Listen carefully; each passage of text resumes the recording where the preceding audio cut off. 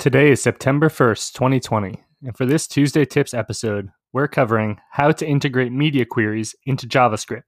Let's dive in. There's no doubt about it.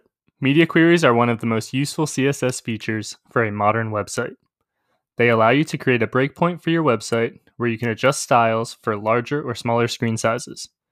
While this is great for use in CSS, what if you want to utilize media queries in JavaScript? As with anything in JavaScript, there are multiple ways to accomplish a task. For example, a method for recognizing media queries in JavaScript is to check if an element is visible. So, if the mobile menu button is visible, do a certain JavaScript function. And you would put this in a function whenever the window resizes. While this may get the job done, there is perhaps a better and cleaner way to accomplish the same task. There is a window listener in JavaScript called matchMedia, which will listen for a specific value and trigger when true.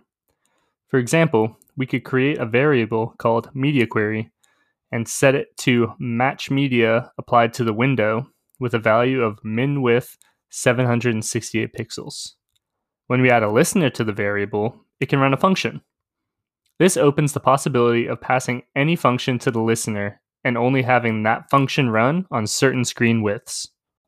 The match media function is widely supported, including full support for Internet Explorer 10 and 11.